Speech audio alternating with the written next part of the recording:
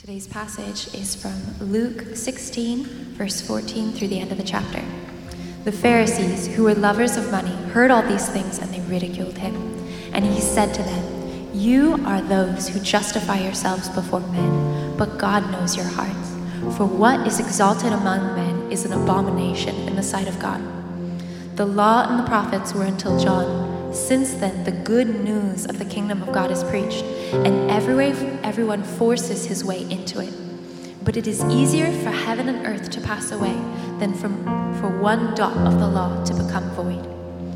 Everyone who divorces his wife and marries another commits adultery, and he who marries a woman divorced from her husband commits adultery.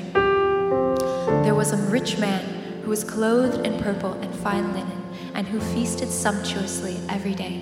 And at his gate was laid a poor man named Lazarus, covered with sores, who desired to be fed with what fell from the rich man's table. Moreover, even the dogs came and licked his sores. The poor man died and was carried by the angels to Abraham's side. The rich man also died and was buried, and in Hades, being in torment, he lifted up his eyes and saw Abraham far off and Lazarus at his side.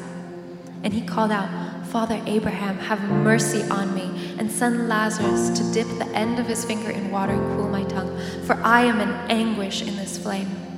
But Abraham said, 'Child, remember, you in your lifetime received your good things, and Lazarus in like manner bad things. But now he is comforted here, and you are in anguish.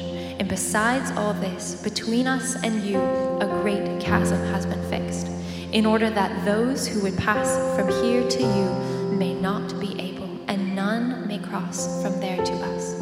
And he said, 'I beg you, my father, to send him to my father's house, for I have 5 brothers, so that he may warn them, lest they also come into this place of torment.' But Abraham said, 'They have Moses and the prophets. Let them hear them.' And he said, 'No, Father Abraham, but if someone goes to them from the dead, they will repent.' He said to them, 'If they do not hear Moses and the prophets, neither will they be convinced if someone should rise from the dead.'" Let me pray for us. Lord Jesus, I praise you and I thank you, Lord, that you have done all of this for us. And God, you have afforded us such great salvation. But Lord, too many of us, all of us, to one degree or another, do not understand what you've saved us from. Lord, we've bought into the lie that we can just be church people. And Lord, many who are sitting on the outside, who maybe just be watching live stream right now, and who are just investigating you, don't really have a belief system, maybe just don't believe, maybe they're doubting whatever it is. But Lord, somehow they have gotten the wrong idea as well because of bad teaching, because of people who didn't represent you well, whatever it is, Lord. So Lord, I'm praying this morning that you would give us grace this morning to understand your word, that you'd give us grace to be able to experience what you have for us. It's in your name we pray. Amen. Amen. Thanks for being here this morning and being a part of Outward Church. Just glad to have you here. So, listen, we've been talking for a little while just about what's happening here at Outward Church, what God's doing. And so we announced last week that we, God willing, are planting a church in Silverton, Oregon, in the next few days, that kind of thing. I said May, end of May or June, or we weren't sure exactly, but we officially have a date if everything goes as planned, and it is June 6th that we will be starting a church in Silverton. Insert applause. That was so lame. Yeah, I don't know what we need in this church, but it seems like less white people would be in order. So how do you think I'm kidding? I'm dead serious. But in any case, And then, so we're planning a church here. Had some great meetings this last week. Just excitement from a lot of the folks that we've talked to. And I think there's some nervousness as well. I mean, there's nervousness. There's also like this grieving process that I think I'm not even sure that those of us who've been a part of the church for a long time know that we're going to go through, because there's a sense where some folks are going to be out there instead of here, and so there's going to be relationships that are a little bit distanced in that. There's going to be people that you don't always see on stage here. I'll be preaching here most of the time. I'll be preaching some out there. And all of that could change as well. We'll be sharing worship teams. We'll be doing all that stuff. And I think we need to recognize that, like, God's calling us to something that's greater than ourselves. That's greater than our comfort. That's greater than us just wanting to have a good time at church, than us just wanting to have this person here or that person here. And not that that's wrong. I mean, that's godly, that's biblical, that's community. That means that what's happening needs to happen. It needs to take place. That means we've built. We haven't built. I want to be really careful here. God has built an amazing community by the power of His Spirit. People that love Jesus and live outward. Which means that we need to go outward. We need to go outward. We need to take the message of Jesus Christ to the city and to surrounding cities and all of that. And so I want to encourage you in this. And that is that when folks go from here and go out there, that's going to create some holes here.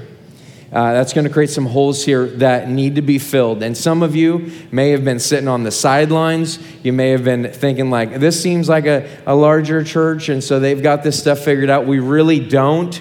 We're really not that good at what we do.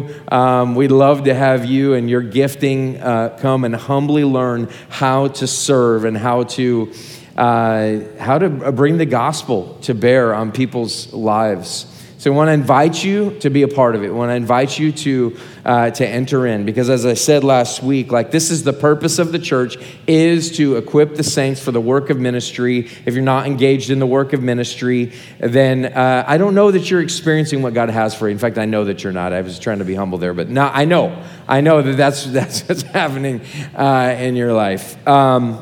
And one of those holes that's happening right now. See, when COVID took place, everybody said, I don't want to be around kids because they're probably carrying COVID and stuff like that, so I don't want to serve in kids. And so you can wear a respirator. You could wear, 17 masks if you want. You could get a vaccine. You could do whatever you want. But we don't normally like to say things like this because we don't want to come with our hand out to people. But, like, we need people to serve in kids. We have through second grade today. We don't have third grade and third through, I guess it's fifth. Right now, just because we don't have enough volunteers. People are bailing. Summer's coming, losing a bunch of Corbin students. Glad you guys are here today. This is your last week, right?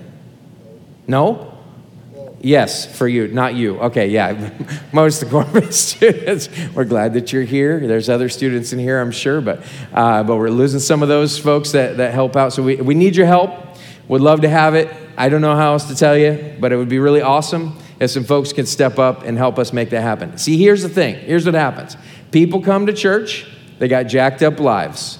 That's all of us, really. But there's people that come, and they need Jesus. They don't need to be distracted by their kids for about an hour and 15 minutes on a good day, all right? They don't need that distraction.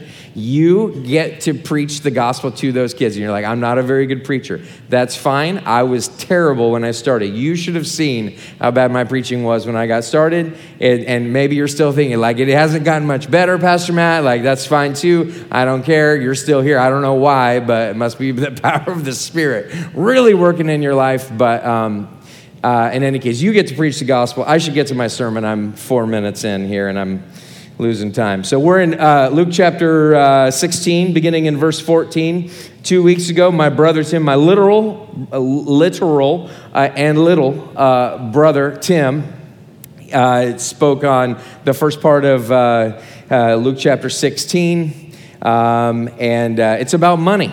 And that was about the right use of money. And today is a little bit about the abuse of money, although we're not really going to talk about money at all, but it really shows the abuse of money in here.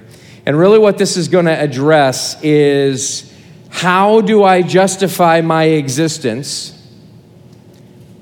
What does it look like when I justify my own existence? And you might say, I don't even know what that means. Tell me more, that kind of thing. But what we're trying to do is, every day in our lives, we're trying to make it so that our lives matter. I went in my early 20s, I was getting into construction and all that stuff, and I felt like I'd done some, I felt pretty proud of what I had accomplished. Got into like management really early and that stuff, and came to this point where I was like, that was super fun, and I think I could do this for the rest of my life. But like buildings, I mean, it's a monument to the work that I put into this, but that's all it is. It doesn't matter. Like, God put something in my heart that said, that doesn't ultimately matter, Matt. I felt like God was calling me to something else. I felt like God was calling me to something more. I was trying to justify my existence. I was trying to say, I matter, and I was doing that through my work. Even though God gave me great skills, I loved that. But ultimately, I did not feel like my existence was being justified well. And so I picked ministry. And I said, I want to be in ministry. It took me like a decade to get into ministry. I don't know why anybody let me in. But that was my new justification. That was my new justification. Like, if I get into doing church work, if I could be a minister, then I would feel justified. I'm trying to justify my existence. And every little role that I was given in the early days, there was like this sense, and like leaders would tell me, people who were over me, like, Matt, it feels like this is more to you than serving people. This is about you feeling good about you. This is about you feeling good about what you're doing. And I was trying to justify my existence, even through good things like doing ministry. And each one of us has that same type of issue. You may be trying to justify your existence through the success that you have in business. That's a big one in America today. Justify your existence through a promotion. Justify your existence through a relationship. If I could get married, then I would feel justified. And then as soon as you get that, if I could have kids that are well-pleasing to me and the people around me, then I would feel justified. If my family looks a certain way, and if I have the right house, and if these things are there, then I would feel justified. I would feel like I have made it. And what Jesus is going to speak to here is about where self-justification leads us. In fact, he says this. And well, he doesn't say anything yet. Verse 14, the Pharisees, who were lovers of money, heard all these things, everything that Jesus had just said prior to this, and they ridiculed him. They hear Jesus' word and they just go, who the heck do you think you are? Telling us what to do with our money or how to do it. Who the heck do you think you are to tell us that we're serving another God? You cannot serve both God and money, Jesus says. Who do you think you are saying that to us? And Jesus responds very directly to them, and he's responding directly to you and I. And he says, you are those who justify yourselves before men. You believe that your justification for your existence happens through what you do, through who you are, through your accomplishments, through your relationships, the people that you hang out with. You are those who justify yourselves before men. And what's Jesus saying? The implication is here that your justification is coming from you, and that is not right. Your justification must come from God. He says, but God knows your hearts. God knows that you have a justification problem, that you are justifying yourself. You're trying to make yourself matter. You're trying to say, my existence matters. I'm here for a reason. I'm here for a reason. And Jesus implies here, God knows your hearts. God knows that you have a justification problem. For what is exalted among men is an abomination, a really bad thing, in the sight of God. So this passage, Jesus lays out for us right there, is meant to lead us from self-justification to God justification. It's meant to lead us from being totally into like my work, my stuff, my things. And it's meant to lead us into being justified by God. Now, he's going to say some confusing things here, all of which we're not going to totally cover, I don't believe. But there's more time for that at another time. We can't cover absolutely every little thing. But what he says is this. He says, the law and the prophets were until John. So you have the law and the prophets. You have the 5 books of Moses, Genesis, Exodus, Leviticus, Numbers, anyway. And then on to the prophets, all of the prophets in the Old Testament. And they were until John. John the Baptist was the last prophet. That's what that means. Since then, the good news of the kingdom of God is preached, and everyone forces his way into it. What is Jesus saying there? Why did he just say that? All right. What Jesus is talking about here is he's saying, what you're doing is the opposite of what God is doing. The way that you're trying to find justification in your life is the opposite of the way that God would justify you. And what you think is right is actually completely wrong in God's eyes.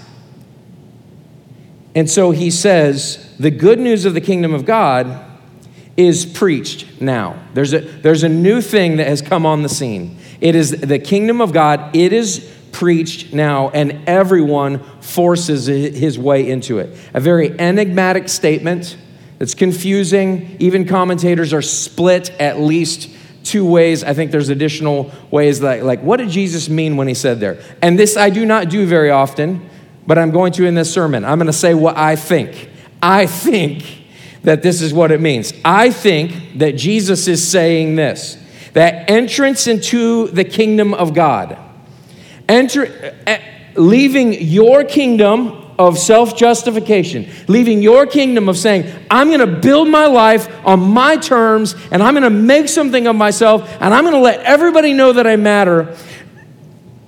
The opposite of that is entering into the kingdom of God. And entrance into the kingdom of God is antithetical. It is the opposite. It is against the grain of life as we know it. Going into the kingdom of God is different than doing your own thing and being self-justified. It's going against the grain. Why does he say he forces his way into it? Because of this. If you're going to enter into the kingdom of God, there has to be some clear thinking on this. Like, I'm no longer doing this, now I'm doing this. It's going against the grain of life. I'm doing the opposite of what all of life is sending me into. And I've said this before, and I'll say it again, that our culture is bleeding into here. Our culture is bleeding into our hearts. We are from our culture. We can't help but have our culture in our hearts and in our minds. And our entire culture is leading us toward abomination and not towards the things of God. Our entire culture is saying, go this way. And if you don't go this way, you're a bigot, you're a racist, you don't belong in society, we reject you, we're going to send you into relational hell. That's what our world is saying. Be clear about this. This world has a hell that it will send you to. It will banish you. It will send you away. Let's look at what Jesus has to say here. So then he says, but it is easier for heaven and earth to pass away than for one dot of the law to become void. That seems like another difficult statement. I got to be quick here, but basically it's Jesus talking to these men, these people in this context, and he's basically saying, you've been waffling on the law. You've been waffling on this. You think that you're perfect on this, but you are not perfect. You have not kept my law perfectly. It would be easier for heaven and earth to go away than for God's law to go away. That's what he's saying. So then he says, for example, verse 18, everyone who divorces his wife and marries another commits adultery, and he who marries a woman divorced from her husband commits adultery. Now, that's a can of worms. We're not teaching on divorce today. You may be sitting here going, dang, I'm divorced. What is the pastor? What does this church? What does God think about me? And I just want to tell you that the grace of Jesus covers all sin. And so if you've received Jesus Christ by faith, you don't have to worry about that, but we should probably talk about that. I'll just leave that right there. Now, the next thing is this, is that why does Jesus mention this? Why does he talk about it? And it's because he wants to get the hackles up of these guys, whatever the heck. I don't know what hackles are. What are hackles and where are they on the body? But he wants to, get these guys to listen just a little bit, and he wants to tell them, hey, take for example this.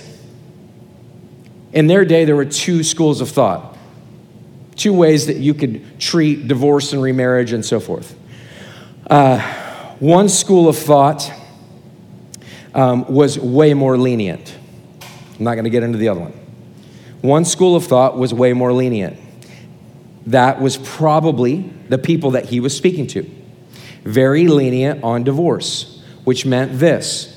This is well documented, that if your wife displeases you in any way, because divorce was enacted by men, if your wife displeases you in any way, you can divorce her. If she makes a bad meal, if you find someone else more attractive, if you whatever. Jesus says this. He just drops a bomb. And he says, I'll just leave this here. Like I'll just discuss amongst yourselves. Let's just see what happens. What? What are you talking about? How can that be? And Jesus is saying, see? Now listen to my story that I'm about to tell you.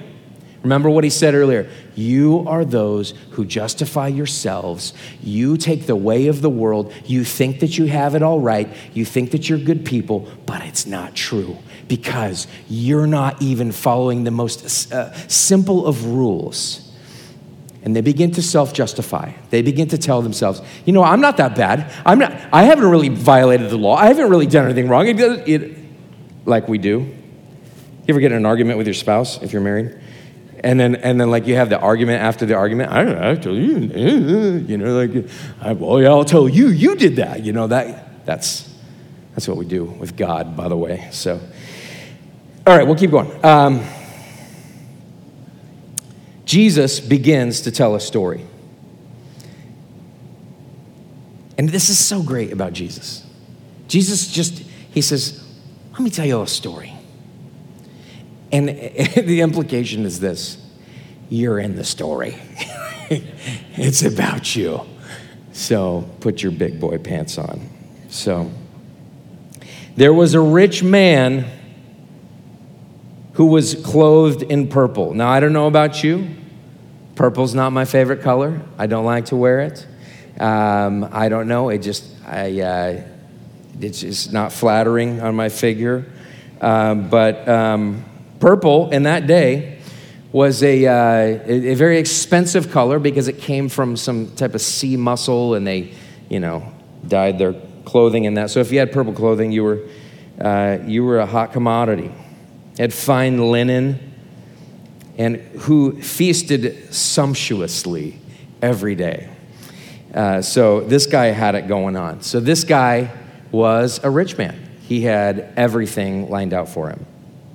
And at his gate, there's another thing that he has. He has a gate, a gated entry to his home. That's normally, even today, it's seen as something that's, when you got the little push button thing when your friends come over and they have to, call in and say, can I come in, hang out with you? And say, I'll open the gate for you. That's kind of a sign of wealth. It was in that day too. They didn't have the intercom though. And his gate, and at his gate was laid a poor man named Lazarus, covered with sores. Stop for a second. This is totally interesting. I don't know if you caught it or not. But this is a parable. Some people are split on whether it's a parable or whether it's a real story that Jesus is telling. I don't think it's a real story. I think it is a parable. And it's a very interesting parable because of this. There is no parable, no story that Jesus tells that implicates us.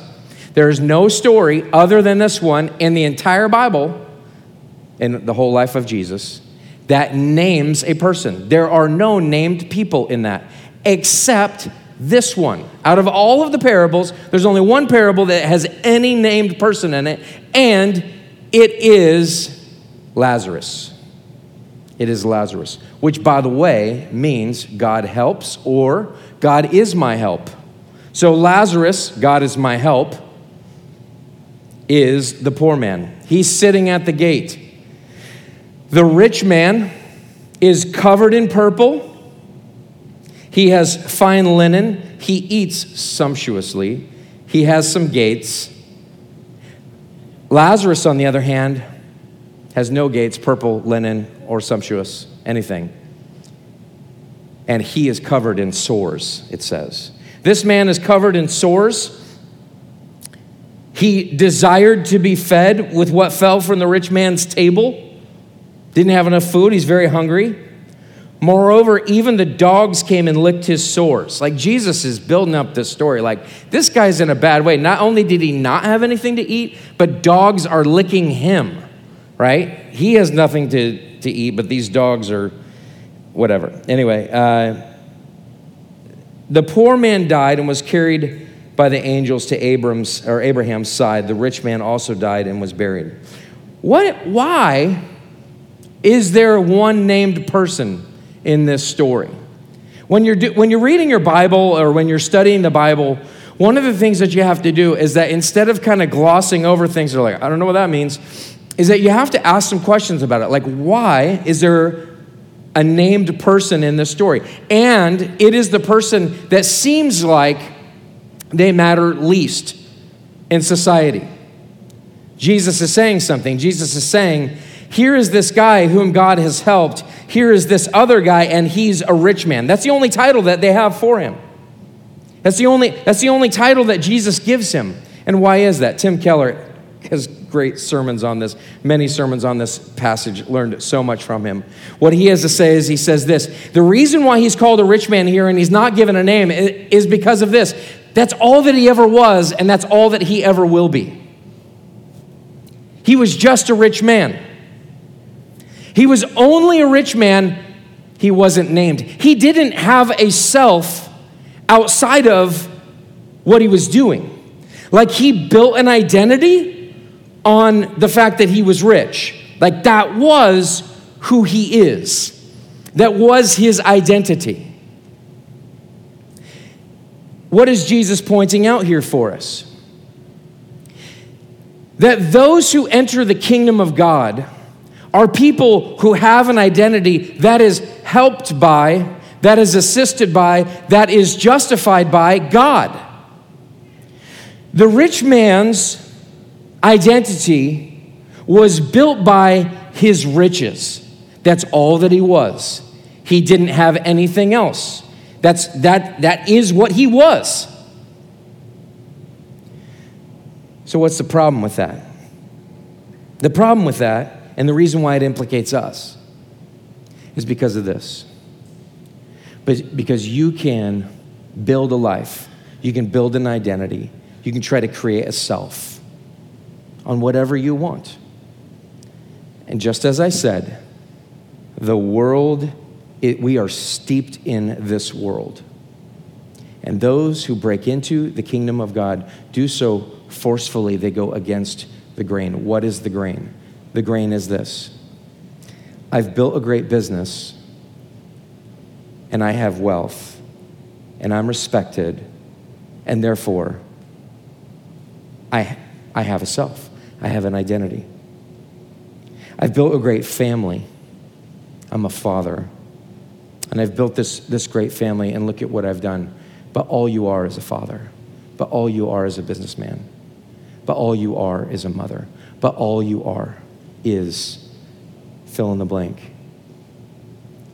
All you are, let's get real personal here. All you are is a right-wing Republican. All you are is a left-wing Democrat. All you are is a sexual identity. All you are is who you have sex with, where you go to eat. All you are, all you are, all you are. You are those, I don't normally like to use you. You are those who justify yourselves before men. But what you find as being great, God looks at it and says, that's an abomination because of this. You were not created to be a sexual identity. You were not created to be a business. You were not created to be just a relationship. You were not created to be riches. You were not created to be any of those things. That's too low for humanity.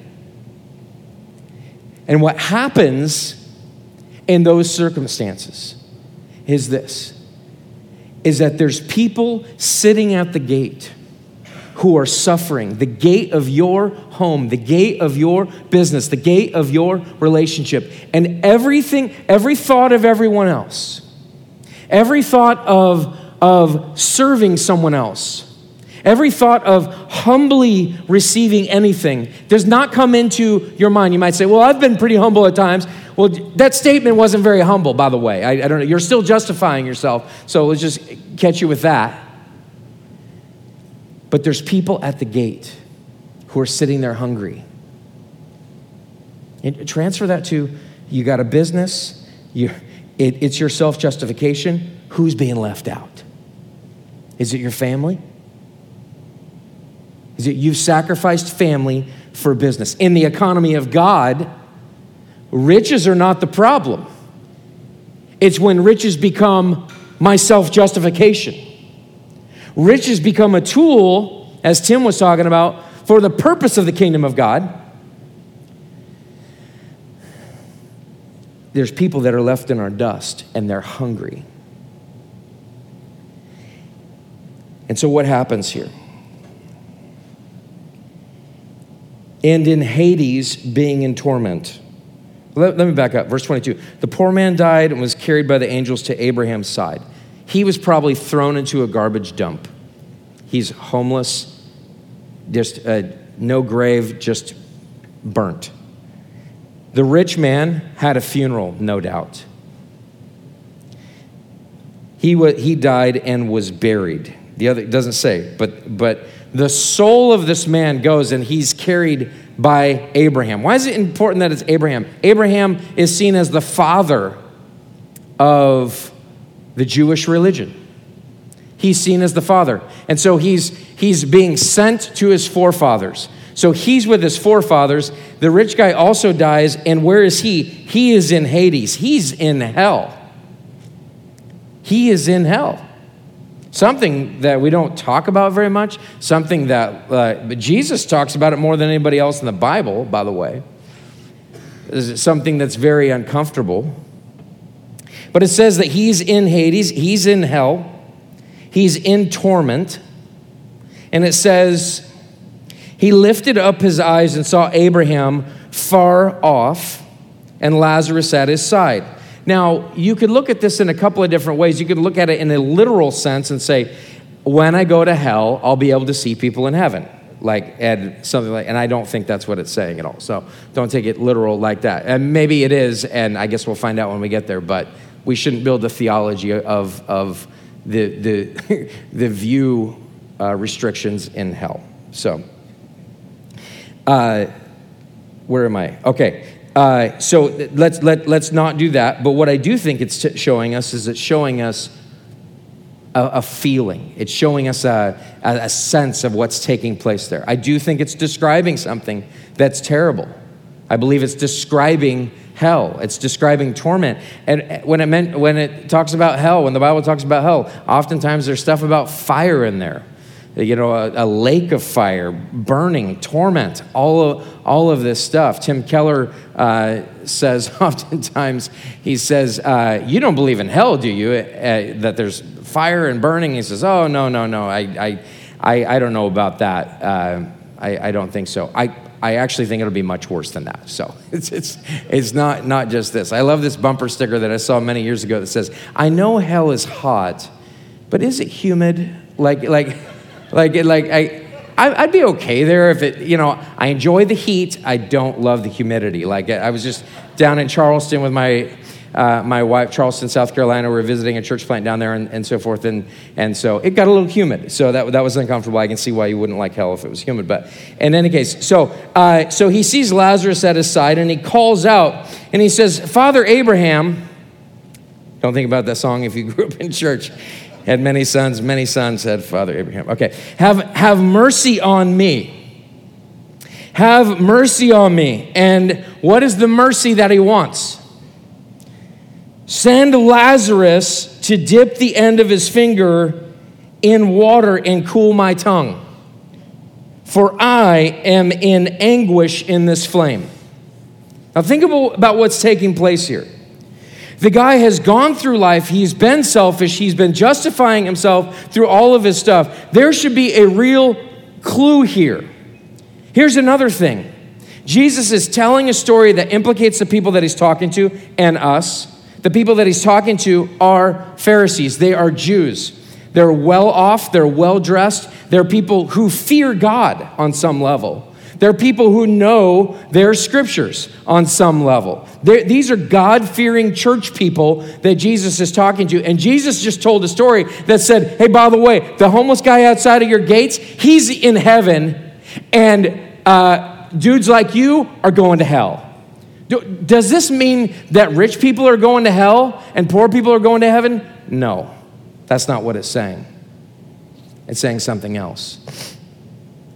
Saying that people that justify themselves find themselves there. Now, you can look at this idea of hell and you could say, I really don't like the idea of hell. I don't like the idea of how could a loving God send people to hell? And the question back is, how could a loving God not send people to hell? I mean, have you ever seen the movie Cinderella, the one from 2015? I've had to watch it a couple times with my kids, and I'm not afraid to say that. I've seen a movie like that.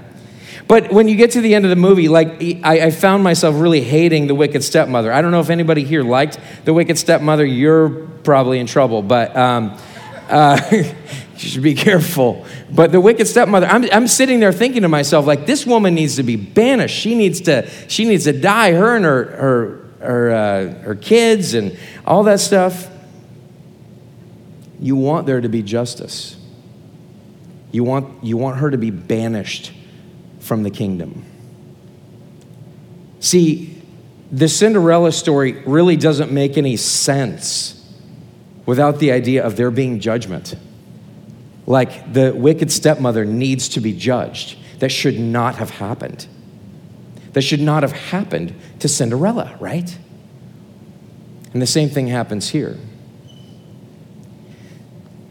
Lazarus should not have had to sit there for ages and ages and never be fed and have sores that were all over his body. Lazarus should not have had to deal with that because there was somebody right there who was a fearer of God, who should have been able to reach out and show some compassion. And what happens? Nothing. He shows no compassion to him. And so what's taking place here? We have a rich man who's been justifying himself, and his riches have really gotten him to the point where he finally realizes, I have made it, and it's just here for me to enjoy. And he's completely missed the point. And God is saying something here to us.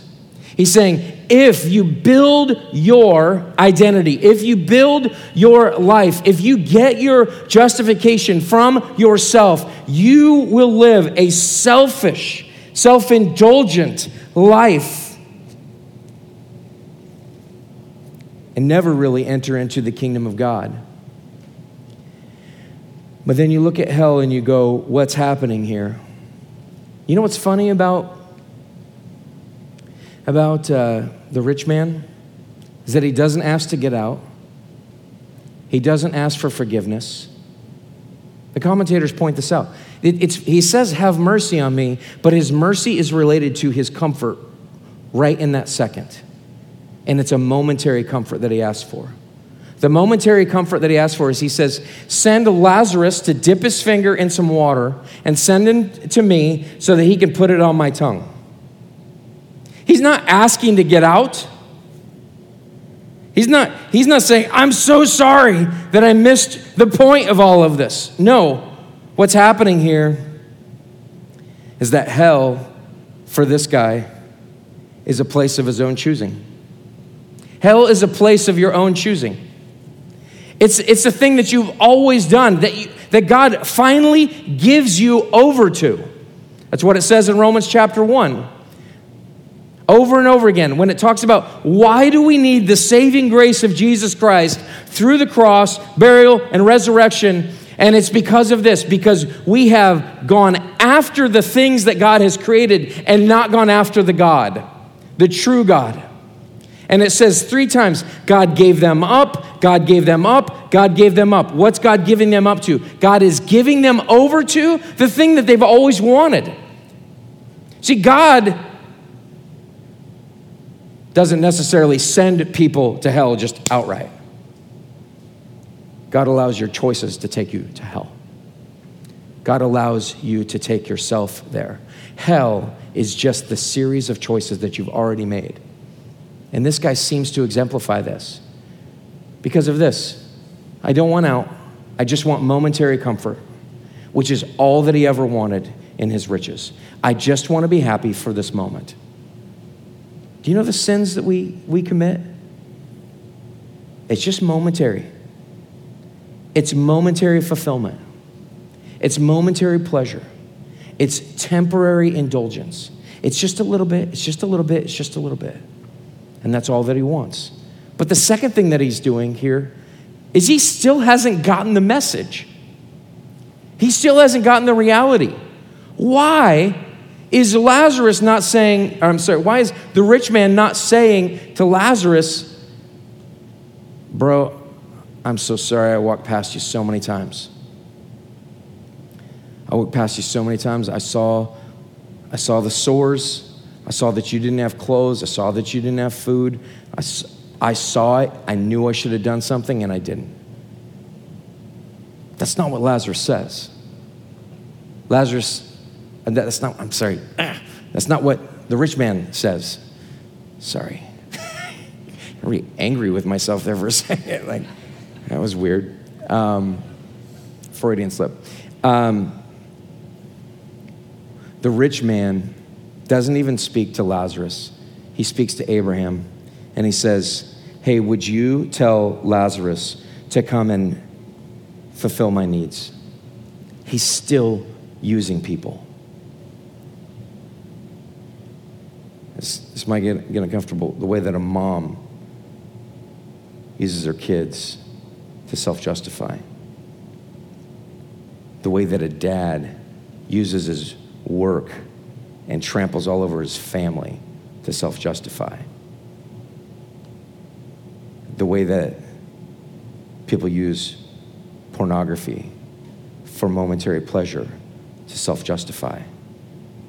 We could just go down the line. We could just go down the list.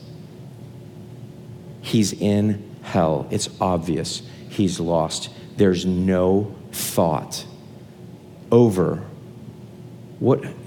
That's a really good time to examine your life choices, right? I'm in a fiery pit.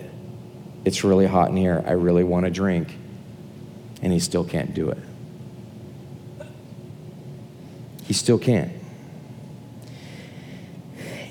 But Abraham said, child, remember that you in your lifetime received your good things, and Lazarus in like manner bad things. In your lifetime, rich man, that's all you ever were, because you were after momentary pleasure. You got some good things there. And the implication is God has helped Lazarus. And Lazarus was a God-fearer. Lazarus was a man who was connected with that idea, even in the midst of his poverty. Lazarus in like manner bad things, but now he is comforted here and you are in anguish. And besides all this, between us and you, a great chasm has been fixed in order that those who would pass from here to you may not be able, and none may cross from there to us. What's Jesus saying? Once death comes, there's no changing your mind. It wouldn't matter if he changed his mind. You don't want to wait. I said it wasn't literal, but I think there's an aspect of it like Jesus is saying, hey, it's time to think through your life choices now before you pass. Because once you pass and you have all the pomp and circumstance that happens at your funeral, and people say, he was a great guy and he built a great business, and she was a great mom and she did all those great things. Once you pass through that, then the reality of what is exalted among men is an abomination in the sight of God comes to fruition right then and there. That happens right there, and you begin to see the reality of what's actually taking place. And Jesus is warning them, and he's warning you. Do not put off salvation through Jesus Christ. Do not put off justification through Jesus Christ. There is a chasm. You cannot get there. You will be in torment. It is not comfortable. It might be worse than fire. I'm not joking around. I don't think Jesus is joking around. Hell's a real place. That's why we do ministry in Silverton. That's why we serve in children's ministry. I'm not saying you're going to hell if you don't serve in children's ministry, but that would be a great motivator, would it not? Just be careful. But I don't know why I'm making jokes and serious points. Don't put it off. That's why we do ministry. That's why we serve, because we're keeping people. We want to say, hey, you're going down the wrong road. You're going down the road of self-justification, and we have the answer to this in Jesus Christ. He's everything. He can justify you. You no longer have to go after your work at the expense of your family. You no longer have to go after your family at the expense of anybody else. I got to keep going. And he said, then I beg you, Father, to send him to my father's house. Okay? And it's so weird because he doesn't ask out of this, but he says, but I want other people to know. Send him to my father's house, for I have 5 brothers, so that he may warn them, lest they also come into this place of torment. I want you to go, and I want you to warn them, and I want you to send Lazarus, still ordering Lazarus around. And I want you to send him. I want you to bring him back from the dead. And I think if he came back from the dead, I think my brothers would listen to him. But Abraham said, they have Moses and the prophets, let them hear them. And he said, no, Father Abraham. Ordering Abraham around now? That's weird. But if someone goes to them from the dead, then they'll repent. All right, if something really crazy happens, like if God does a miracle right here and right now, then I'll believe him. Like if I see something happen, if I see somebody raised from the dead and they come out and they're just like, you need to believe in Jesus, like a zombie or something like that, then I'd be like, yeah, I'm there. I'm there. Okay, I got it. I'll believe it. And to think that way is like, yeah, I think I probably would change some things if something like that's a life-changing event, right? And what happens here? If someone goes to them from the dead, they will repent. And he said to him, if they don't hear Moses and the prophets, neither will they be convinced if someone should rise from the dead. That's pretty interesting. If the people who are still alive in this guy's life, if you don't hear Moses and the prophets, what's that mean? It's the 10 Commandments. It's Micah 6:8. He has shown thee, O man, what is good and what the Lord requires of you, but to do justly, love mercy, walk humbly. He did none of those things. If they don't hear from Moses and the prophets, if they don't see that they could be standing at the tomb of Jesus Christ. You could be standing at the tomb. Jesus is put in there. The stone's rolled into place. There's some guards there. You get a front row seat. You're sitting down. All of a sudden, stone rolls away. Jesus comes out and he says to you, Jim Bob, whatever your name is, I don't know. Not a lot of Jim Bobs here. Sarah, whatever your name is, believe in me. Jesus says, if you don't hear Moses and the prophets, you're not going to hear me. He's using the same word about his resurrection. You're not going to be convinced about me. You're not going to be convinced about following God if you don't hear what Moses and the prophets say. Now, what do Moses and the prophets say? Moses and the prophets give us a reason. They give us a law. See, Moses is often called the law, but what's the law? The law is this, like you should love God, you should not worship idols, don't serve anything else, and then as a result, you don't break any of the other 10 commandments, like having adultery, killing people, lying, stealing, all of those things. If you haven't heard that, if you haven't seen the reality of that, if you haven't seen that, like, that's what I want from you. I want you to do justly, to love mercy, to walk humbly. If you don't see that, if you don't understand that, then you don't see the need for Isaiah 53, which is a prophet, which is a prophecy about Jesus. And it says, he was despised and rejected by men, Isaiah 53:3. A man of sorrows and acquainted with grief. Who does that sound like? That sounds like Lazarus, right? Sitting at the gate. And as one from whom men hide their faces, he was despised, and we esteemed him not. That sounds a lot like Lazarus. Who is this person?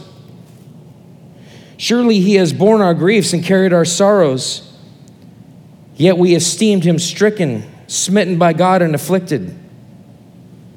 Who is this person? That's so much like Lazarus. He has taken on all of these things. He took our griefs. He took all of this stuff. And it says, but he was pierced for our transgressions. He was crushed for our iniquities. Upon him was the chastisement that brought us peace. With his wounds we are healed. See, the prophets there, Isaiah, shows us something. That Jesus becomes Lazarus to atone for the fact that I'm a self-justifier. I'll just be honest with you. I fight it every day. I'm a self-justifier. I try to justify myself to my wife, try to justify myself to my kids, try to justify myself to my church, to the world. I'm successful. I matter. Jesus says, what looks good to you is an abomination to God. All of the good things that I do in my life, so many times are just for me. And I break the law. And I don't honor God. And I'm not right with him. But the prophets show me, and even in the law as well, shows us that Jesus became like Lazarus so that I could find this out. Romans 8:1. For there is no condemnation for those who are in Christ Jesus. There is no condemnation for those. Why won't the resurrected Christ standing in front of you save you just on his own? Why wouldn't somebody coming back from the dead convince you? Because you haven't been convinced of how much you need him. You're good because you've been self-justifying for a long time. I'm good because I've been self-justifying for a long time. If this says anything, it says this. We read our Bibles to see how much we need a Savior. And relief comes in passages like Isaiah 53 and in the Gospels when we see the perfect Son of God being beaten, when we see the perfect Son of God taking on the sores, taking on the hunger, taking on the brutality that Lazarus experienced for us. He experienced it for us. We're going to go to the Lord's table here. I want to invite you to come forward here, just as we got ushers that are going to bring communion here, and we'll just ask you to hop up and grab it. Here, we're going to invite the band forward.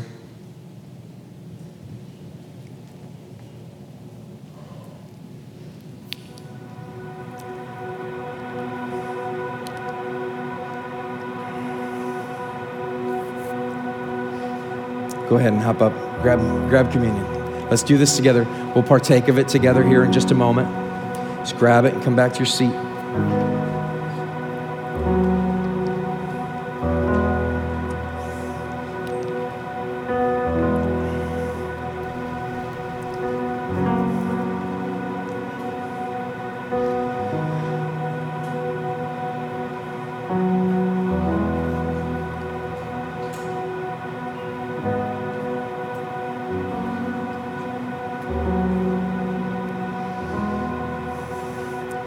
Isaiah 53:6, the next verse that I didn't read to you yet,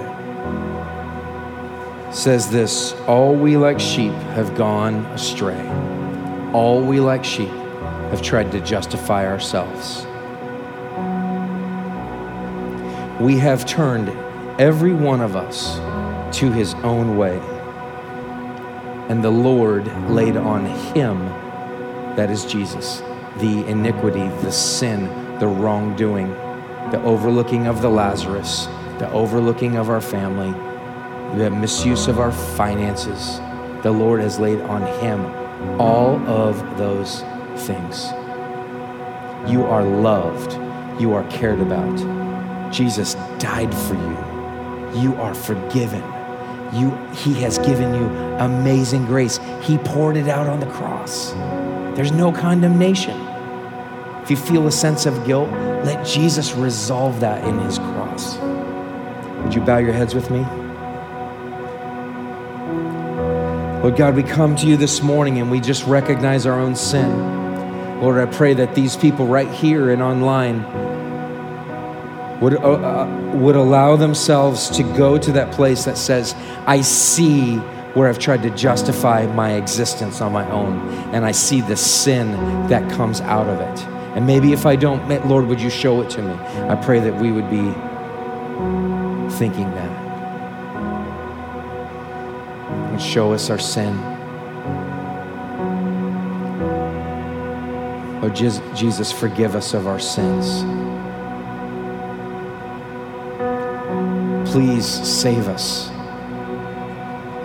Please allow me to live differently. And Jesus says to you this morning, I already have. It is finished. He says, I gave my body and I allowed it to be broken for you. Do this in remembrance of me. Let's partake of the body.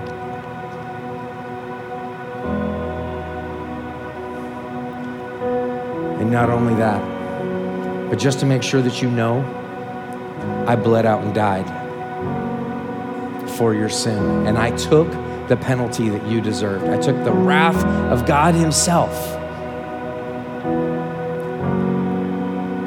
And I bled and died for you. Do this in remembrance of me, Jesus says, partake of the blood. Thank you, Jesus. Thank you for saving us. Lord, we're asking this morning that you would change us. It's in your name we pray. Amen.